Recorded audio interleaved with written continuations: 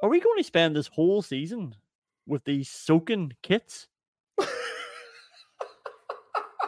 It makes us look even worse than we actually are. Tim Sherwood here. You're listening to the Villa Podcast. That morning sky gave me a look, so I left while you were sleeping. That's all it took. And I chalked the line south down. Bottom of the table. Welcome to a brand new season, ripped apart by Saudi Arabia, bested physically, technically, and tactically. Folded, I would say, under the Sports Direct St James's Park stands. Mistakes, sitters missed, like a thoroughly unenjoyable 105 minutes of football. I mean, I put a tweet out at halftime, just before halftime, and I said, "This is a shambles." And not everyone liked that. You know, people were saying that there's mitigating circumstances. I know we've been unlucky with injury. I know we got even more unlucky today. I know we missed big chances that we should have scored, but I also know when a team is off it. I know when a team is miles off it. I know when players are outmatched. I can see when the setup is strange, when boys are out of ideas, and when they're playing on scramble mode. And that's not just in defense. That's not just in all the bloody mistakes that were being made. That's an attack as well. Just the sort of desperation that you're feeling from the team. Scramble mode. And like, that game today was a concoction of everything that can be bad about any performance. I think it was a thoroughly deserved 5-1 hammering session. Actually, the way that game panned out, I would have just taken 5-1 the way it was going. Good to be back, Liam. I woke up this morning and was fucking delighted. I mean, what could be better? The sun was shining. I had a game in the afternoon myself. Villa were back in the early evening. I nearly ran into the fucking living room shouting, "Mum, Dad, the season's back!" But I don't think my wife has ever seen that video, and she's neither my mum nor my dad, so it probably would have been wildly confusing. So I left it. But don't let that confuse you, Colin. I was excited. First thing I did after that was burn me porridge. Burned me porridge. Like, I should have gone back to fucking bed. Then I was late for football, so I ran in the midday sun, ran to my game of football, got there. Nobody else is on time anyway. Shouldn't have bothered me fucking hole. And then the game starts, pulled me groin almost immediately, stretching for a shite pass from a shite bag. And then this fucking wanker pipes up and decides to insert himself into my Saturday. Fucking running around crying. Somebody whinging on a football pitch is easily the worst thing in the world to your own teammates. Like, when has anybody ever played better or done anything better because somebody said, "Oh, come on, move it, play it"? Like, can you imagine if you were in the office on Monday and someone said, "Oh, for fuck's sake, come on, work, type"? Like, it's so fucking annoying that it can lead to a perfectly tranquil person like me asking, "Do you have any friends outside of football?" Like, I'm just worried about you because everybody here thinks you're a cunt. So then all of a sudden I'm playing football for another hour with that atmosphere hanging over the pitch, and I'm the fucking bad guy. Hanging over everyone. Like, hanging over the whole of East Wall. But again, like, I let that go. Like, my wee fucking football season was starting back up in the early evening, so it didn't matter. So you can imagine how I felt when I get a text from you asking me to explain the Bailey decision. Like, imagine how I felt watching that fucking embarrassment of a performance. It was utterly pathetic. It was horrible nonsense. And that had me fucking sitting in my living room whinging like an arsehole. "Oh, come on, move, play it." And that brings me to ask you, do you have any friends outside of football? Not anymore. Yeah, there was a moment in the 11th minute of first half injury time. 2-1 down, don't forget. Martinez has just been booked. I think he was time wasting. I think he was time wasting from the goal kick. 2-1 down, don't forget. And Martinez lumps this goal kick forward, just hits it forward. 2-1 down, don't forget. John McGinn, Ollie Watkins heads it out to the wing. John McGinn is trying to usher this ball out for a throw-in. We're about 40 metres away from the Newcastle end line. We're on the left sideline. And John McGinn is trying to block a Newcastle player off for the ball to go out for a throw-in. We're 2-1 down. And it's a fucking Newcastle throw. It's a Newcastle throw. And I think this is a moment that everybody will forget. It meant nothing when it was his half-time soon after. that to me, I was just like, what is happening? How have we come into the season yet again at such a low pitch? Like it meant nothing. You're saying it meant something to me because I was watching it and I was fucking watching these cunts coming back out in the second half as well to see if we were going to try and see this game out at 2-1 down. And they fucking were. Starting the second half, we were doing the same thing. Digne was wasting time rolling the ball forward, not taking the free kick. It was fucking shambolic. Martinez coming over the head at Martinez, dallying on the ball, trying to suck in a team that are sitting at the edge of their box because they're 2-1 up and this is how they play. Right, where should we even start here? We've got 6 goals to try and rattle through, and I don't feel like even going through them all that much. But the first one was Tonali. I mean, how disappointing is this? Like, obviously, the Buendia injury, so unfortunate for Aston Villa, so unfortunate for Buendia, especially the timing. But the optics of Tonali coming through and scoring a goal when he just got beasted out of it in the friendly only a few weeks ago by Buendia himself, tracks back trying to make amends, makes a mug of himself, plays everybody on side. Buendia really bossed that game, but he wasn't here. He's not going to be here for most of the season. I need to bloody move on. But 1-0, this was, I mean, we can start anywhere, really, at any point in any category with the Bailey conversation as well. But I mean, how have we gotten into a third season now? I don't think like anybody out there anymore. There would have been people last year as well. And look, we wish him all the best and we want them to come good. And people would have held on hope to the form and the flashes that we would have seen in the highlights reels of Leon Bailey. I don't think there's anybody left of that anymore. And especially not if Villa are going to rock up to St. James's Park playing a 4-4-2 with Leon Bailey basically backing up Matt Cash at right back for the whole game. I mean, like you're talking there about playing football earlier on.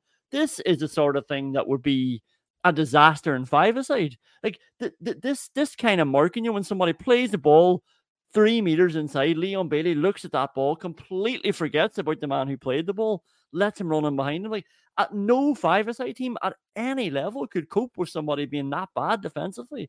That tuned out. Anthony Gordon gets through, and he's able to just cross it across. I don't think Luca Digne is aggressive enough for coming after the ball, but Tonali gets in there. It's a good connection from him. I don't forget about John McGinn and any of the sider all before that. Diving in, getting done by the fake shot. That was horrible looking. But I mean, this goal was so bad from a Leon Bailey point of view. I think people will probably give John McGinn not a bye ball, but just give him a break for this one.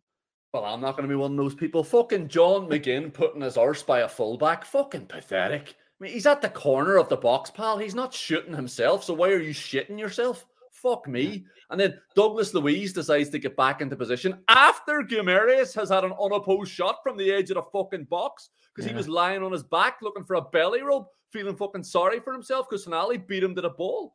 And then Leon Bailey, done by a 1-2 after telling Cash to leave it. Like, I've got this under control, Cash. You get back into position there. Yeah, that situation as much under control as like Bondover had his weight under control when his boyhood club were getting fucking relegated. And that's how that made me feel watching that fucking 1-2 corner of the box. Like, you know what's happening as well. That's why you've come back to stop this. Yeah. And then it's a decent cross.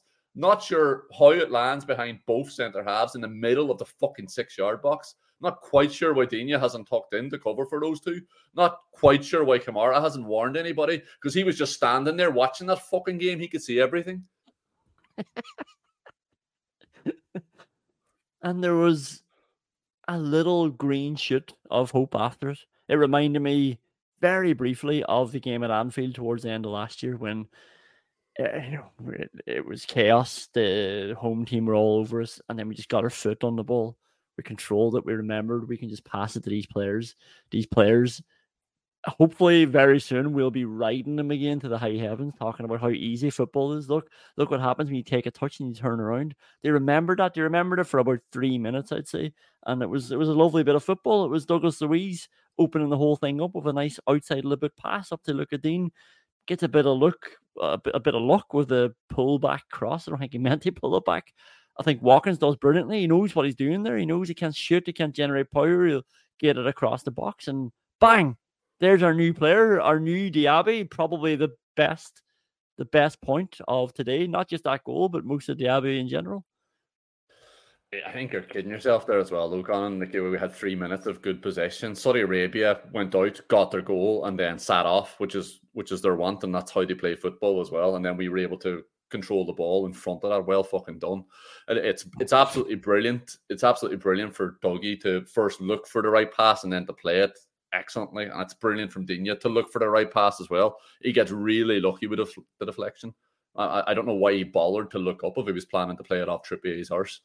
And I think you're right. Watkins knows exactly what he's doing. He knows where the overload is, and he's knocking it into that space. And it's deliciously controlled finish from Diaby, who must be wondering, what the fuck have I let myself in for? I always think that, when you have new signings, you're like, especially when they're playing well. Yuri Tillman came on there, and it was sort of what you were describing in your football match. He was complaining, and things were a complete mess then at that stage throughout the second half, and the ball was getting away from everyone. He was kicking it away as well plenty of times himself, but he had his hands out. He was flopping around, so I didn't feel as bad for him. It was Diaby, it was Pau Torres. It was like, like I promise this is going to get better. Please just stick with us. Please stay with us until the deadline's closed so we know we've got you for 6 months. Then Newcastle reasserted their control and they get back in front before half-time. And it's Isak. It's a worked free kick. Tonali plays a nice ball around the back. Botman gets it across to Isak. Dan Burns trying to keep Cash onside. I think there's a bit of an explosion, a bit of debate around this now. My take on it is I don't think Matt Cash is trying to get back to cover for that run. I don't think he's trying to stop Tonali or is trying to stop Botman getting across there. I think he's trying to get himself back onside, and I think Dan Burns helping him get back onside. Like, this isn't the first time that Cash has been sucked in that deep. He was playing the fucking Tyne onside, and that's desperate from a dead ball. Like, when you're the opposite fullback as well, looking at the line and not even having to move your fucking eyeballs to also take in the set piece taker, that's unforgivable. But there is absolutely no doubt, Conan, that if that was Diogo Dalot running into Luca Digne and Luca Digne holding him back, that's being given as offside. There's absolutely no question about that. There's no way that Dan Burn hasn't interfered with Matt Cash trying to get back into where the fucking ball is going. I don't think he was going to get there, but I guarantee you, different teams playing there, we've seen them given, let's put it that way. We've actually seen them given precisely for that reason against Aston Villa. Yeah. But then the commentator explains it all. He explains it all for me anyway, that, it's the Villa set piece coach standing on the edge of the technical area. Why?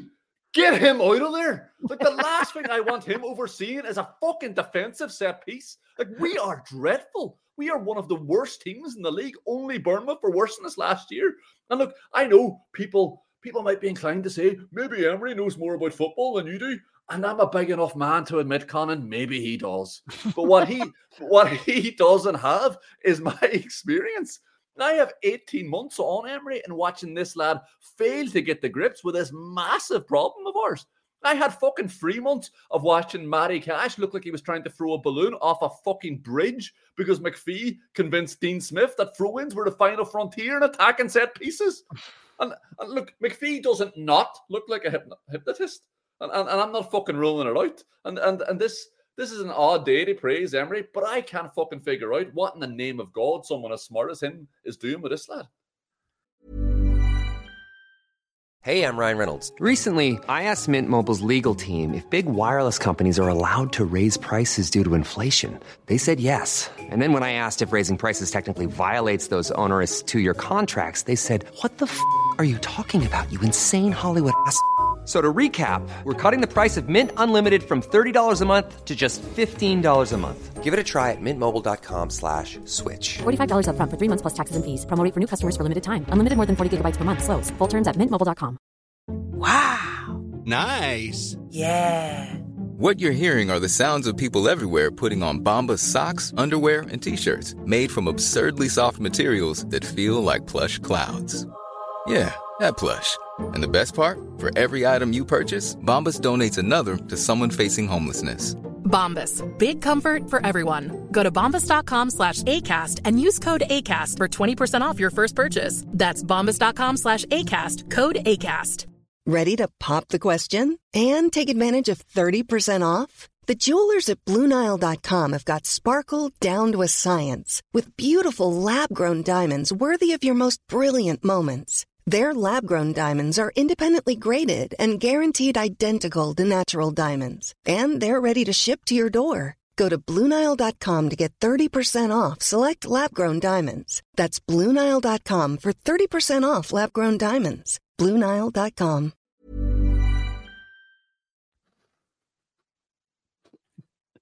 And then they just started getting out of control. And when you look back chronologically, there is a case to be made, and I don't want to make that case because I think Villa were terrible. It's the same with this offside argument or not. Yeah, Dan Burn was probably interfering, but it's like Newcastle were going to score 5 goals, whatever way they came. It's a shame. It's a shame they came this way then after the big sitter, which we'll talk about in the Rosenthal Award, and it came from this mistake. This is the one then that let the game get away from us. It's Ezri Konsa. It's Isak again that scores it. You look back at this. I mean, Ezri Konsa, yeah, the commentator said it. He's read the situation well. He's gotten there first. I know he's trying to take the ball out, and he just leaves the ball behind. And the worst about it is, Isak isn't even touching him. He's not even touching him, and I think that freaks Konsa out a little bit because he's leaning, looking for the contact.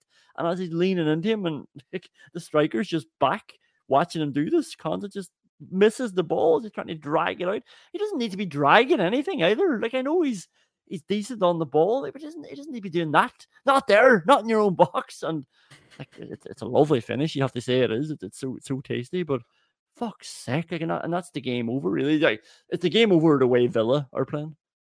It wasn't this goal that let the game get away from us. It was the players and the management. So, like, not that nonsense on the head. And Konsa does do so well to realise how deep Cash is. Again, like, his positioning is brilliant.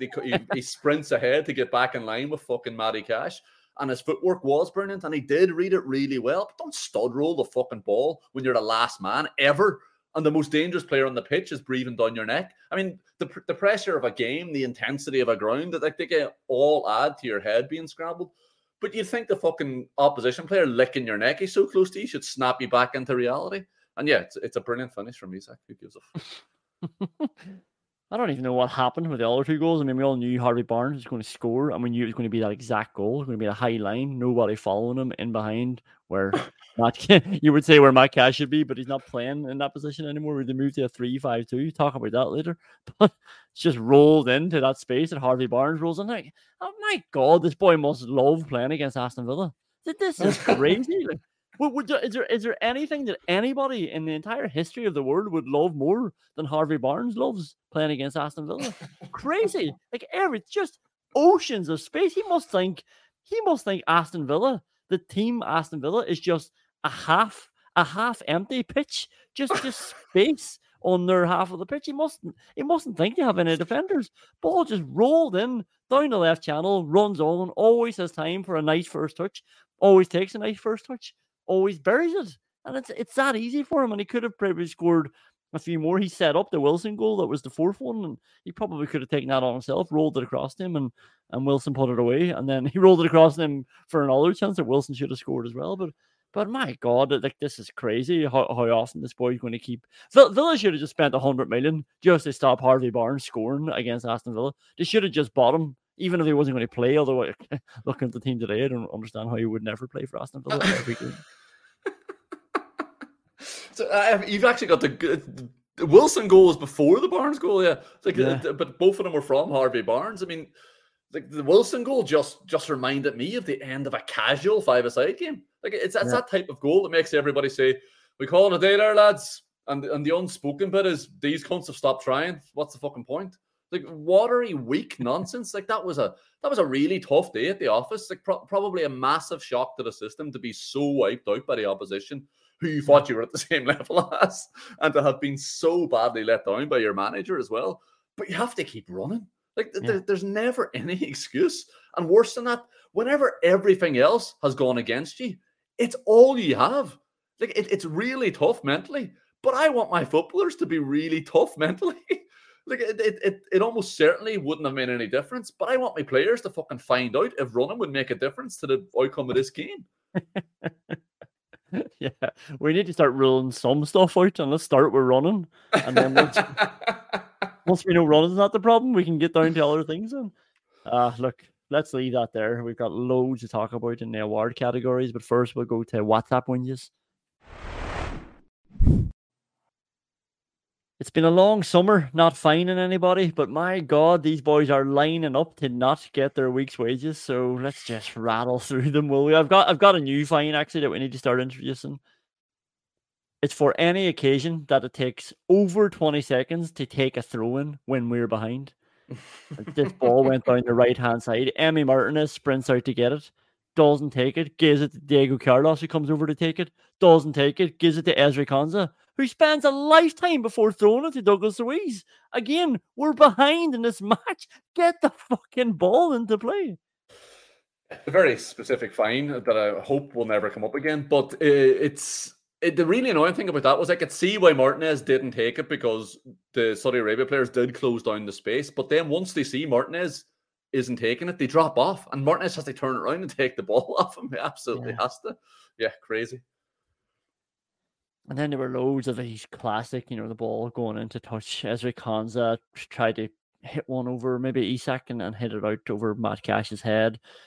Luka Dean, the old classic cross from the left-hand side. It was so deep when he was crossing that ball. It went out for a goal kick at the far side. And the annoying thing about that was I don't think Dan Burn was anywhere to be seen. And Diaby looked like he was going to be free at the back post. Terrible cross. Martinez out for touch when he was trying to find Luka Dean, like in that classic hitting the fullback's crown of the head, trying to keep it in.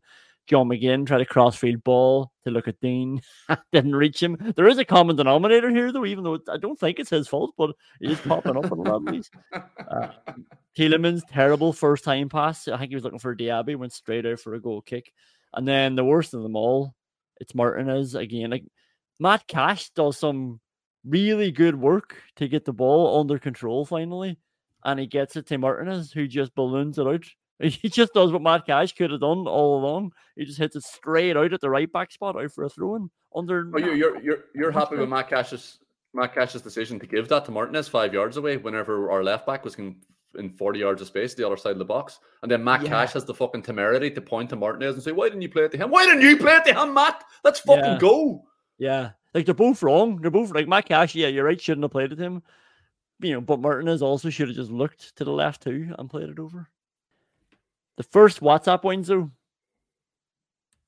Does Matt Cash know that you can challenge someone without coming through the back of them first time? You know you can challenge someone while staying on your feet as well. My God, he had a fucking dodgy first 15 minutes. First 15 minutes? I'm only thinking about Anthony Gordon's performance in the first 15 minutes, because Matt Cash went out of his way to make Anthony Gordon look incredible, and that made the commentators keep talking about how good a performance Anthony Gordon had, even though he did nothing after those first 15 minutes. But all I was thinking is, Matt Cash is just smashing into me here. They let him know he's here, like the big man. Just take a fucking ball off him. Yeah. Come on. Yeah, let him know you're there by taking the ball off him. Much better way to let him know you're there. No, he doesn't have the ball. He doesn't have a free, and he has to chase you back. He'll know way better that you're there if you take the ball off him and run up the pitch. There was one as well where he did actually stay on his feet, and it was inside the box, and he left a big, strong right leg there and just planted it in the ground, and the guy ran into him. But he was playing so badly at that stage that I was thinking, Jesus, Matt, I don't think you begin fucking risking those types of tackles. Not in your box, please, mate. Yeah. I love that we had to play most of the game with our fullbacks on yellow cards. Look at Dean's one, which is so unnecessary as well, wasn't it? The ball was out for a throw-in. Almiron was trying to pick it up, and he just sticks his foot in to poke it away from him. Like, what? He didn't even waste much time. If you're going to do that, at least put the ball as far away as you can. Well, it didn't slow Newcastle up. It certainly didn't slow their performance up. Yeah, and I think it was one of those stages as well where we were 2-1 down. What are you doing? What are you doing? Like, it's not like he was stopping a quick throw-in either. It was the right winger had it. There was nobody in advance of him. It's fine. How many more times does Bailey have to give it away before he gets whipped off? Crazy. Absolutely crazy. I wrote this. Like, how kind am I? I only wrote this after he gives that ball away to Isak that led to a big chance for Newcastle. But he did that same move over and over in the first half, and I finally cracked at that stage. Like, he should have been taken off long before he even made that mistake. But just him, like, not even looking to go up the wing anymore, just stands with his back to the right-hand side and rolls it inside to nobody. And he goes, and spends the first 4 seconds regretting his pass and never going back to actually help out.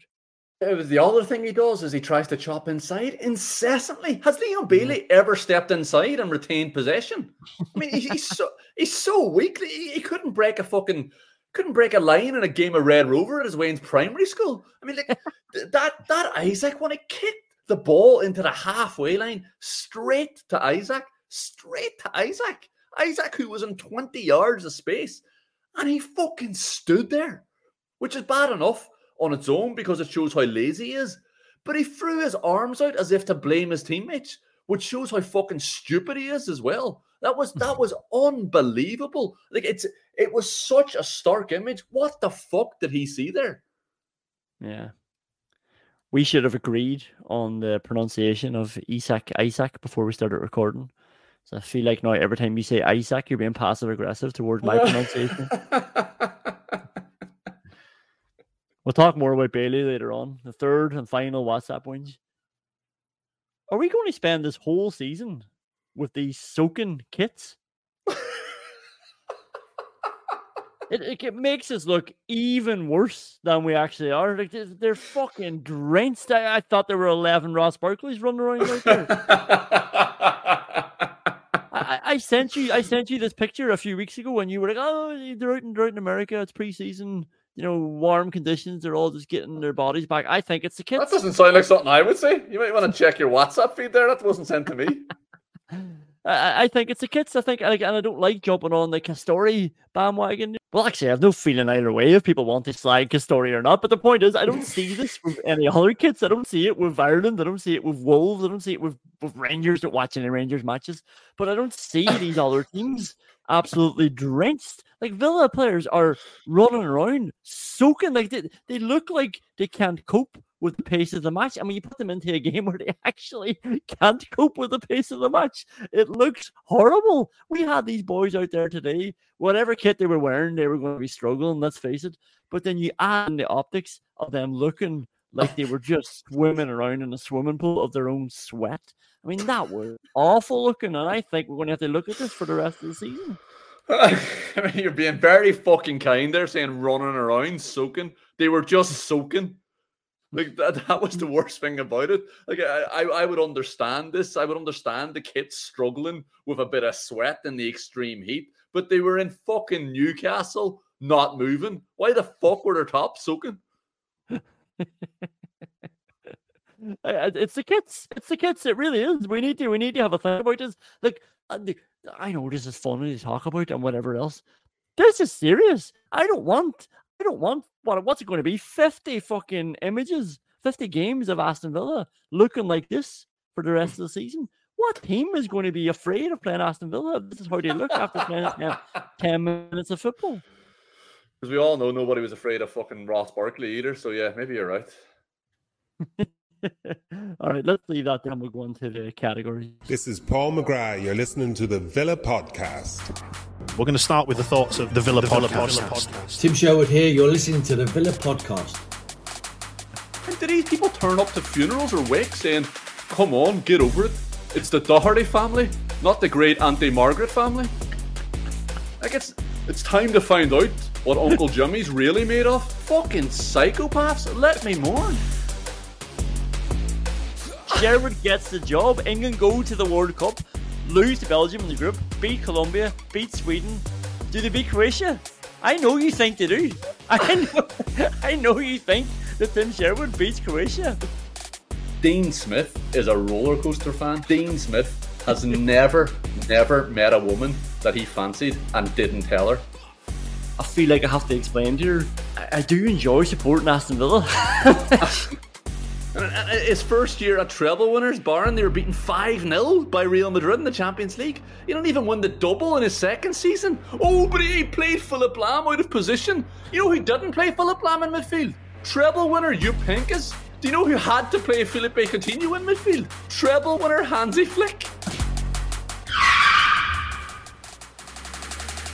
The son of a Monte Carlo banker gambles that a non-consequential footballer standing over the most consequential kick in the sport is going to open up his body and whip it across into the side netting. yeah, I went through all those scenarios and stuff that you would say and stuff that Jared's obviously thinking, and then I just wrote down, just figure it out. Like, it's not my problem. You figure it out. The hills are alive with the sound of people talking absolute shit.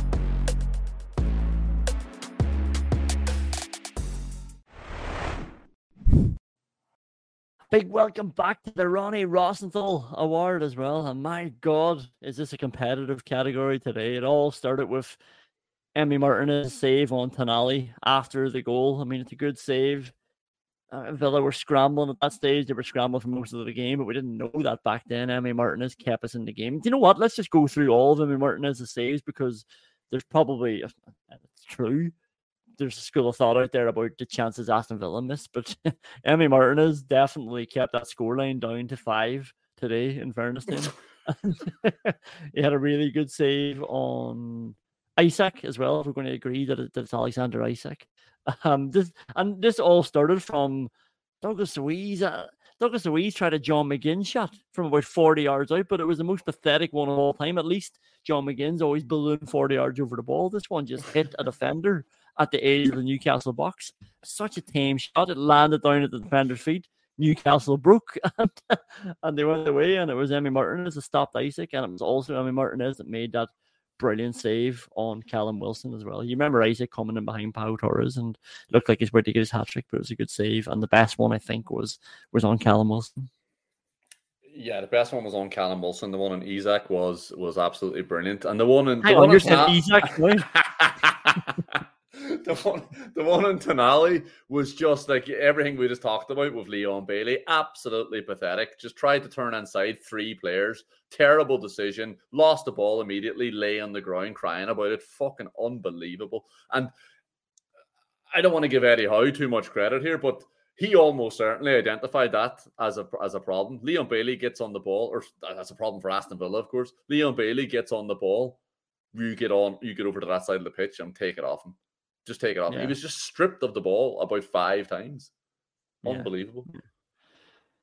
Our first chance really was our first breakaway. Tyrone Mings came running around. It was so strange, wasn't it? Like, we were under so much pressure, and then suddenly Mings just passes it forward, and Diaby is through. It was like Harvey Barnes playing against Aston Villa. Diaby was just through into space, and Anthony Gordon, they were really praising him here in the commentary. He did well to track back. That's what you want to see in your player. You track back when nobody else is going to get there, but what I'd be saying to Diaby there, like, yes, he's tracked back, but it's Anthony Gordon. Just take him on, take it past him, and score. He gave him a bit too much respect and tried to shot from a wide angle he was never going to score from. Yeah, it was a great ball from Mings, but why the fuck was the only player on the pitch that can keep up with Diaby tracking back? How is that situation developed? And Diaby, you're right, he obviously just doesn't know the league, didn't know what he was being tracked by, and he should absolutely not allow himself to be forced wide there, and then don't have the shot either. Once you've gone that wide, yeah, like, what is it? He's asking a lot of himself. Maybe just fucking recirculate it. Yeah. Oh, Ollie Watkins, counter attack. Bailey favorite, loves this. Bailey was involved. He just rolled it up the line to Diaby, but he did it. He rolled it up the line to Diaby, and Diaby gets it across to Watkins, and it's just, what can you say about this connection? I mean, it was vomit-inducing, wasn't it? You could feel how bad the connection was. Like that's the sort of thing where you wouldn't even want to score hitting the ball that way. It just feels awful coming off your foot like he did that. That was bad. That was really bad. It was Bailey-esque. I mean, it was dreadful. Like there is literally nothing I would ask Diaby to do different either. And that's counterbalanced by what I might say to Ollie Watkins if I was ever given the chance. Fuck me. Don't sleep on the Douglas Luiz header from Luca Dean's corner. This was a massive chance. He was going up and trying to beat fresh air. He was under pressure by fresh air. He was reaching. He was climbing up. He was throwing the top of his head at it. Nobody was behind him. Nobody was in front of him. He created a conflict in his own head, and he just got anything on this free header. Created a conflict in his own head that he fucking lost as well. It was unbelievable. They couldn't have connected with it any worse. It was ridiculous. Yeah. I always remember an argument one time in the changing room after a game where somebody was talking about some player roasting one of our players. And the boy came back. He's like, "What are you talking about? You were marking space and you got roasted. Space roasted you." Like, that's what happened with Douglas Luiz there. Diaby, nice 1-2 with Douglas Luiz. Nice pass back from Douglas Luiz. It's very sharp. He's just going for the near post, and fair enough. But my God, it didn't even get close to the post, did it? It just felt like he missed by a lot from the chance that was presented there.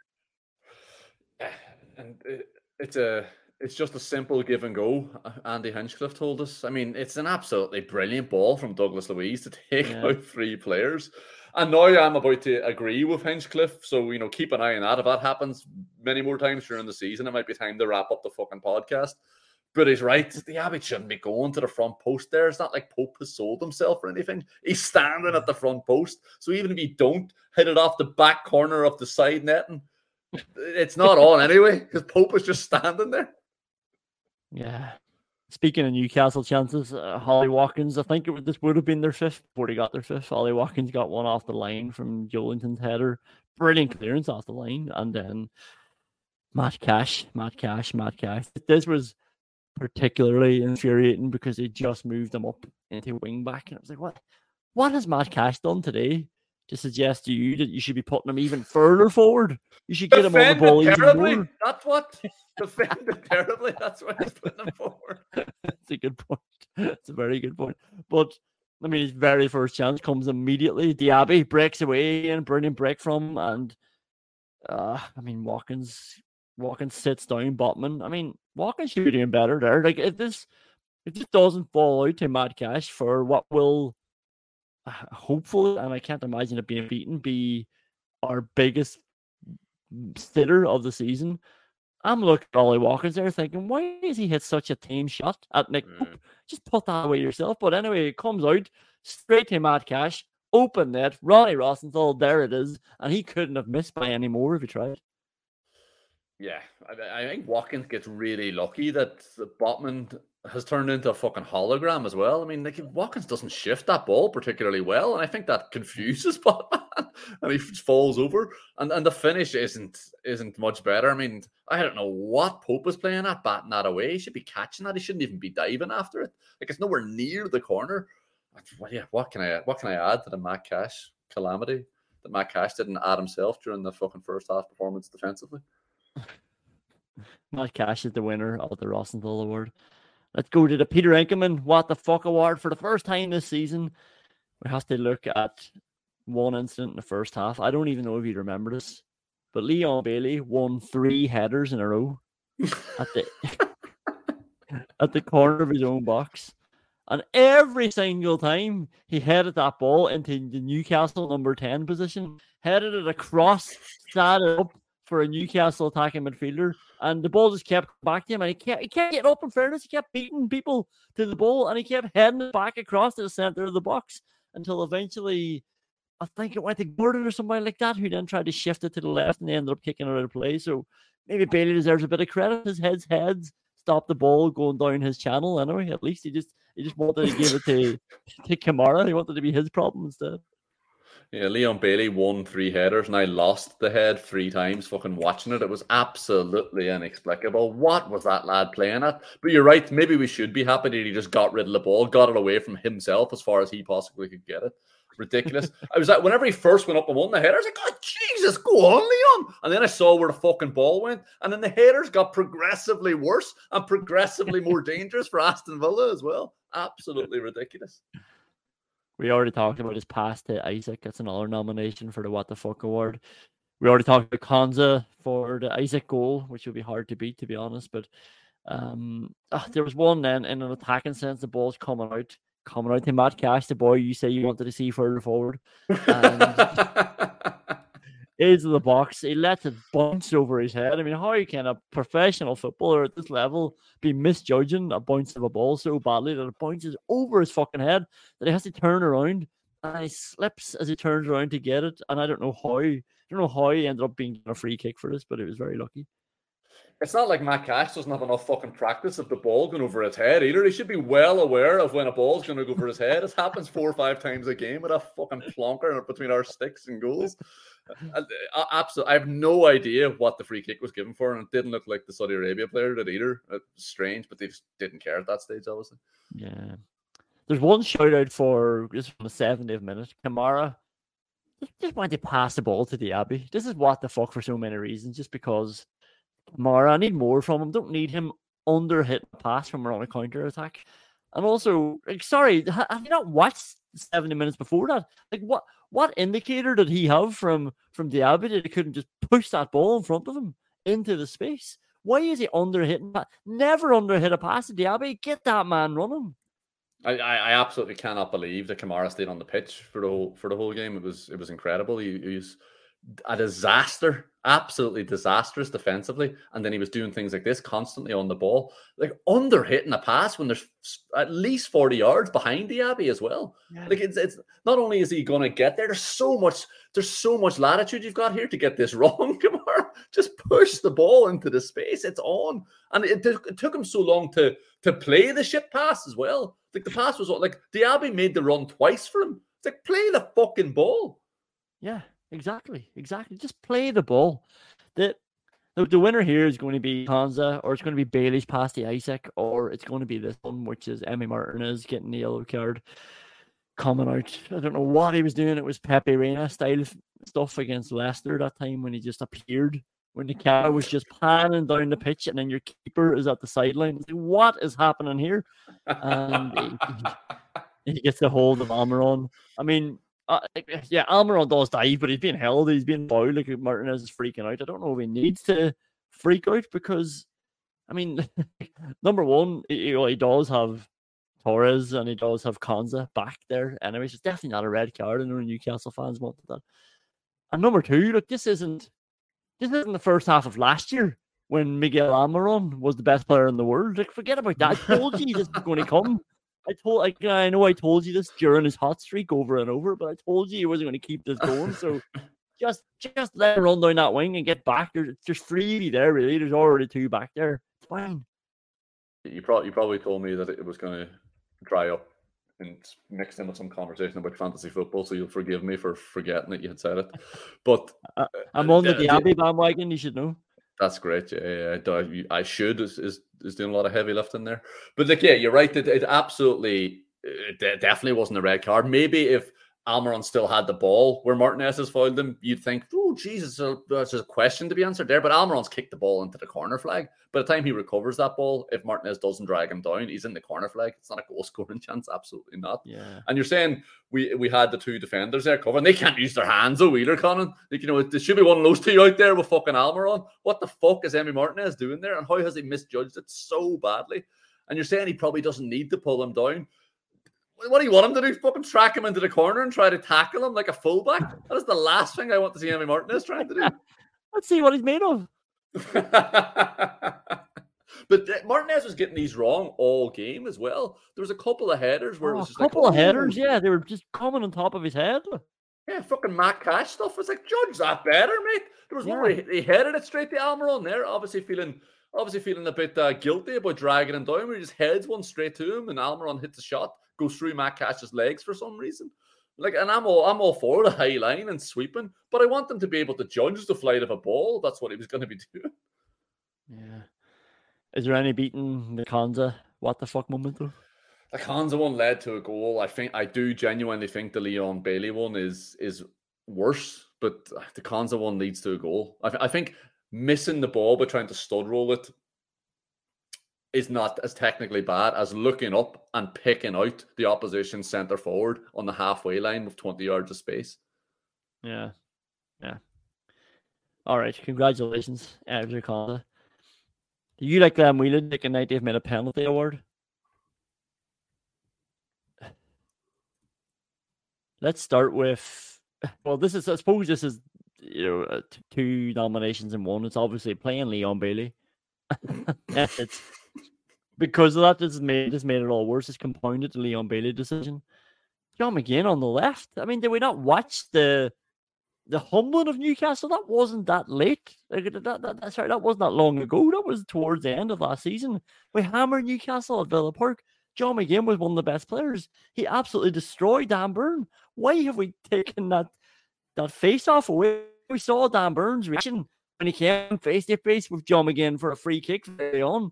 He pushed him. He's like, get you out of the way. You're not going to annoy me today. Like, John McGinn's inside Dan Burn's head. And we moved him over to the left. Where has John McGinn even played on the left of Villa? I mean, there's so many ways this could branch out. We could talk about Leon Bailey was playing. We could talk about for Leon Bailey to play, we moved John McGinn to the left. We moved him away from Dan Burn. We ended up playing 4-4-2. John McGinn wasn't even not only not on the right, he wasn't the number 10, he wasn't in midfield. He was just standing on the left doing nothing. Couldn't use his arse. I missed his arse. This was like take your pick here, but the Bailey decision and John McGinn on the left, like they're really the heart, the nub of this nomination, and I hated both of them.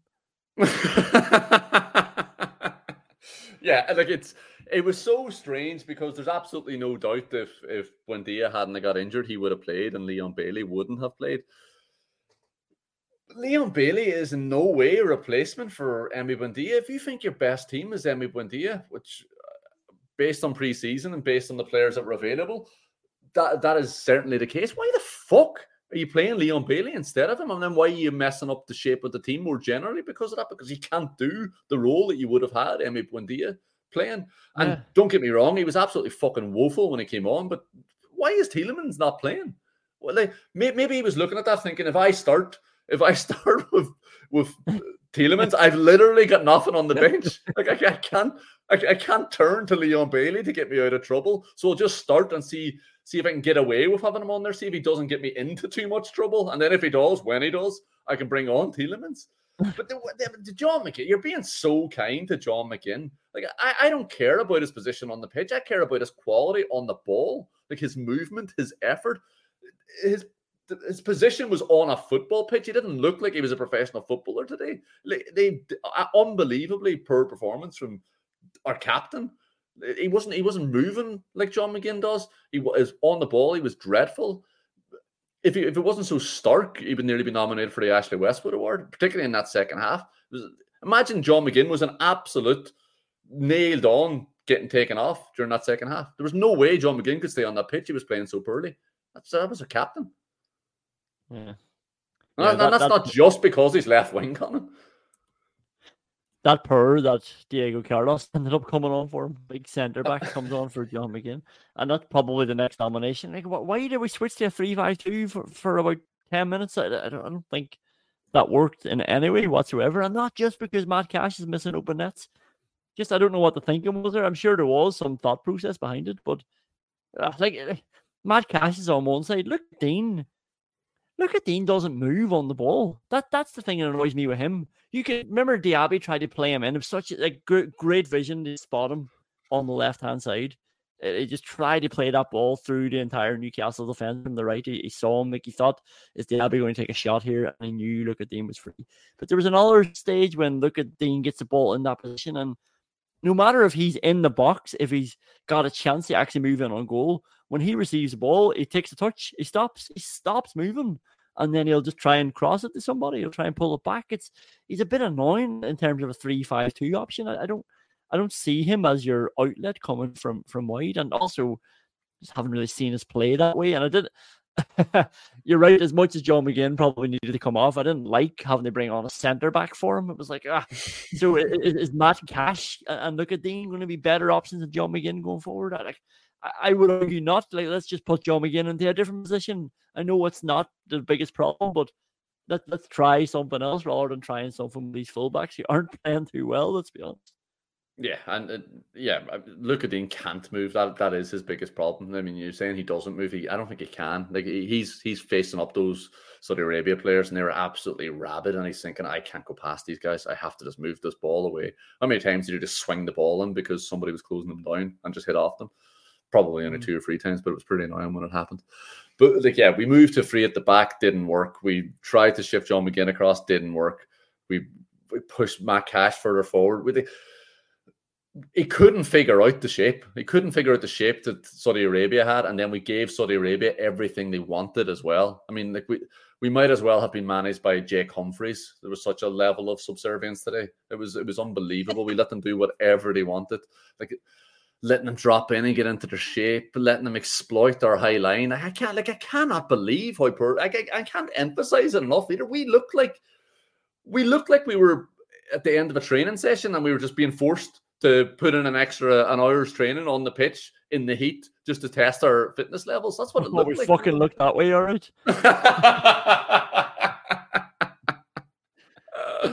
Oh my God, yeah. Let down by the managers, let down by the players. So irritating. All right, let's go to the Weimann meter. It's probably pretty obvious who he thinks going down and up. I've got 3 that have highlighted to go down, but he's not going down anymore on this meter.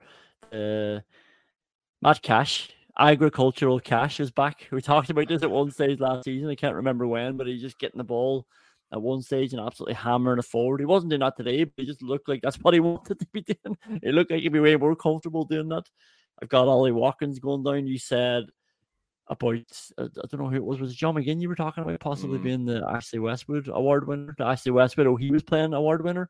I think it was Ollie Watkins. I know he missed a sitter. I know he got the assist, so it sounds a bit, hypocritical or contradictory of what I'm saying, but Jesus, Ollie Watkins wasn't in that game in many ways at all, like in terms of open play. It seemed like he was completely swallowed up. Don't entirely blame him either. Like, it was obviously Villa weren't playing well, but there was just no connection with Watkins and the rest of the team, and it's unlike him and the team as well. Even when we are cutting Watkins adrift, we can still hit him some balls down the channel and easy get on the end of them. But this is what I mean. We gave Saudi Arabia everything they wanted. We let them get back into their shape. We didn't move the ball quick enough. We were trying to suck them out when they weren't coming. We were just standing, dallying on the ball on the halfway line. And then anytime somebody did press, fucking Saudi Arabia just won the ball back. So I don't know what we thought we were doing there anyway. But because they had their 10 players back in 30 yards of space between the edge of their box and the halfway line, there's absolutely no way Ollie Watkins was going to get into that game. We were so bad that I don't like slagging off the centre forward. It's not like he did anything wrong apart from that massive sitter. We didn't get the ball to him. We were dreadful, Conan. We were absolutely terrible on the ball, the players, and the shape that our players had as a team from the management. There's no way Ollie Watkins could get himself into the game. All right, like, we can assume everybody's probably going down. I've got a couple that I could highlight, and I don't think Torres counts anymore. Was going to put him up a lovely. Was his second touch, his first touch, where he kicked the ball straight out for a throw, and I won't forget that one. But second touch is absolutely lovely under so much pressure, just the way he spun out. There was a stage where Torres was controlling the game. He obviously sprayed a couple of nice passes over to the right, but just at one stage, Douglas Luiz was obviously pushed further forward. You could see Emery talking to him. And then Torres was like the midfielder bossing the match. They kept playing it back to him. He was telling people where to run. Kamara was like, come on, in here, and then I'll play it to you. And that was happening, and it kept coming back to him. He was feeding everyone. He was running the show at one stage, but then maybe can go up, but just that fourth goal, it was a Newcastle player ran over the ball by mistake, and then Torres ran over it with him because he was following the Newcastle player. So I don't know, maybe we should just keep him on a par for now. He only played 60 minutes really anyway. Yeah, and he had one serious defensive action to carry out and he failed. I think it was the 5th goal. And like once Pau Torres steps in there and misses the ball, it's a goal. Like, why he misses it is beyond me. I mean, he's a fairly lanky fella, but I don't think that explains the ball just drifting past his body. I don't know what's going on there. And I think it was fucking Jacob Murphy as well. You can't be turning up for your debut and getting done by Jacob Murphy. Jacob Murphy missed the ball and Pau Torres gets done by it. Of course Jacob Murphy misses the ball. Not Jacob Murphy. Was he on the Petit Come On today? Jesus. Jacob Murphy, the man I didn't know in the last game. And then he went on this hot streak. He's on the pitch now, ripping it up, like running over the ball that he's trying to touch. Back on form, as you'd say. But while we're on the fucking Weimann meter and while we're on this goal, Kamara drops in. We talked about this goal in part 1. Kamara drops in 5 yards behind the defensive line just to make absolutely sure that Barnes stays onside, and then stands back and admires the fucking fruits of his labour as 4 other Villa players run past him. And this includes Pau Torres, who's just nutmegged himself from Jacob Murphy accidentally nutmegging himself. He gets back past Kamara, who's got a 5-yard head start playing everybody on side. And he just stands there and looks at it. Looks at Harvey Barnes run through. I mean, he's only had one season of watching Harvey Barnes run through. I don't know why he's still mesmerised by it. All right, Kamara's going down too. The only person, well, I've got two options. One's definitely, I think Diaby's definitely going up, and the other one is Emi Martinez. Probably sums up how bad Villa were today. I think Emi Martinez deserves to go up after conceding 5 goals. I don't think he can go up. He made a couple of good saves, but he was like, come on. We just talked about him coming out and getting underneath the ball. He had to pull down a winger on the right wing who run past him. Nah, no way. Like, it was too stark. He was time wasting when we were 2-1 down. Look at Digne as well. That little cunt's going down. There's one stage in the second half. We were losing 4-5-1, and he's diving because someone brushes their hand across his face. Like, how long until the transfer window closes? Get rid of him if that's how he's dealing with a humiliation like this. I didn't like that at all. That's back to the old days of looking weak and that flakiness. We always use the word flaky. Like that's what that was. It was like, yeah. The annoying thing about that is that it wouldn't be up there on the pitch. It would say, "Get the fuck up. We have to chase this ball. Get up. Come on." Like we all know what you're at. Get up and get after the ball. Yeah, pathetic. Questions we can't answer, but probably will. Who do you think came up with the strategy for Jason Tindall and Eddie Howe to rotate in and out of the touchline? I think this was obviously spoken about. Let's share the time out there. How did that come up? Was that Jason Tindall bringing that to Eddie Howe's office? And look, I think this will work well if we can rotate in and out. You know, whenever I saw this over the summer that they're bringing in this rule, I was thinking this is brilliant because Jason Tindall's been given as much fucking coverage from the Villa podcast as his body has from Saint-Tropez. And maybe now I won't have to talk about it. Maybe Conor will finally stop bringing him up. And then I was thinking, it's probably fucking Eddie Howe pushing this through in the back around, fucking calling in favours. He just keeps following me around. You got to help me out. Like, I'm afraid of what he might do next. He just stands there grinning. I don't think he has anything to be happy about. But then I realized it was actually probably the fucking Saudi foreign minister. I mean, like, let's not forget this is a sports washing venture. Like, do you know how difficult it is to get fucking fake tan out of your seats? Quite difficult, I would imagine. I have absolutely no idea. But you can't be trying to portray this clean image to the world and then hanging out your fucking orange sheets. It's absolutely ridiculous. But then I watched the game and he's there. He's just there. There was one time whenever Emery went over and said, "Why is there 2 of them talking to the fourth official?" And the fourth official didn't seem to know that this rule has been brought in. He was just fucking probably mesmerised by this shining, glowing white of Jason Tindall's teeth. Yeah, like, I was disappointed to see it not being enforced properly. There was at one stage that you could see that Howe was going back when Tindall was going out, but it wasn't happening. Like and actually, when I say going back, they were just at the back of the technical area. It's supposed to be one person in the technical area. Everybody else, fuck off. Like, know your place in the world. There's a manager, and there's not a manager. There's a manager, and there's everyone else in the club who isn't the manager. One of you will be at the touchline. One of you will be in the technical area, and that'll be the manager. And yeah, look, in a game where you lose 5-1, I wanted to see Jason Tindall very firmly put in his place, but that didn't happen. That didn't happen. He was allowed to roam the streets of St. James's Park all he wanted. Only other question we can't answer, but probably will. Were you surprised Harry Kane went to the Bundesliga? Come on, like, of course he's going to Bayern Munich. It's Bayern Munich. Like, they're one of the teams that can win the Champions League. Like, why do you think Pep Guardiola rocked up there? Like, they get to the last 8 of Europe every year, and they only get knocked out by City, Liverpool, Unai Emery's Villarreal, Madrid, or Barcelona. You know, fucking Spurs got to the top 8 of England last year and got knocked out of European places by Brighton and Hove Albion. And the other people were surprised by it, and I'm assuming you're probably going to go there as well. Harry Kane wasn't going for the top scorer. He hasn't even caught Tony Cottee yet. He's going for the top scorer in the last 31 years. Who gives a fuck? That's not a thing. Most goals since Greg Dyke decided to attempt to increase his fucking profit margin. And we of all fan bases have to promote that, because I'm not living in a world where fucking Gabby Agbonlahor is an Aston Villa record holder, other than for fucking most pies consumed during a relegation battle. You know, fucking Ashley Young is 2 years older than Flabby. Like, fuck me. Like, we can't be having him as our record goal scorer.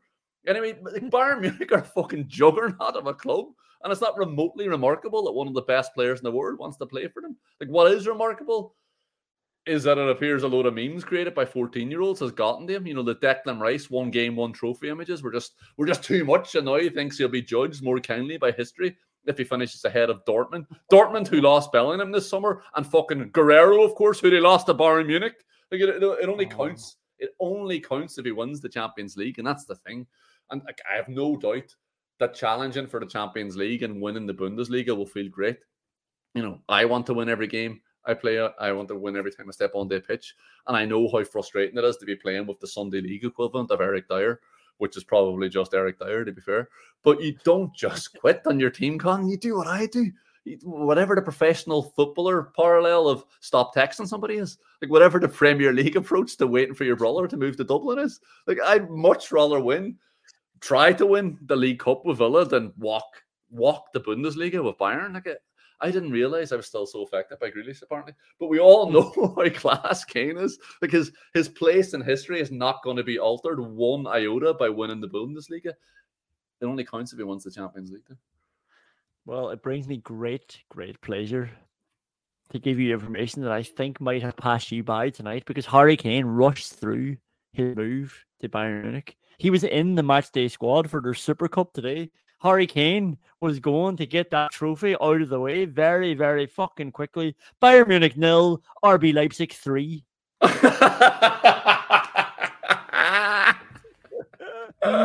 Get on the memes, Colin. Get on the memes. Came on the second half. They were 3-0 down. They ended up losing 3-0. So the wait goes on for the trophy and for Harry Kane to prove that he is a good footballer. He's going to actually go and win that Bundesliga to get that cup in the bank. Jesus, that would be brilliant though if Borussia Dortmund did go on to win it. But anyway, look, we'll leave that there. Good to be back. It's like we've never been away. Let's just continue the rest of the season now by trying to climb out of bottom of the table, trying to climb out of the relegation zone from there on, trying to get back into the top 10. Look, it's like it's the last 3 seasons all over again. Here we are, season 4. It's like it's like the rest of them. Thanks for listening, and we'll chat to you soon. That wind is calling my name, and I won't wait, or I'll never get on.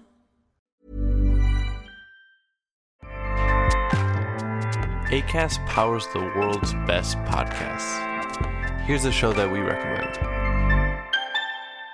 The Real Housewives is a guilty pleasure for most, but if you're looking to not feel guilty about that pleasure, tune in to Everything Iconic with me, Danny Pellegrino, where I break down all the messy moments and behind-the-scenes antics of Bravo's popular franchise. And on Everything Iconic, I also interview celebrity guests like Kelly Ripa, Keke Palmer, Drew Barrymore, Cameron Diaz, and more about their guilty pleasures, their past work, and so much more. So if you're pop culture obsessed and find yourself watching way too much reality TV like me, tune into Everything Iconic with Danny Pellegrino, wherever you listen to podcasts. Acast helps creators launch, grow, and monetize their podcasts everywhere. Acast.com.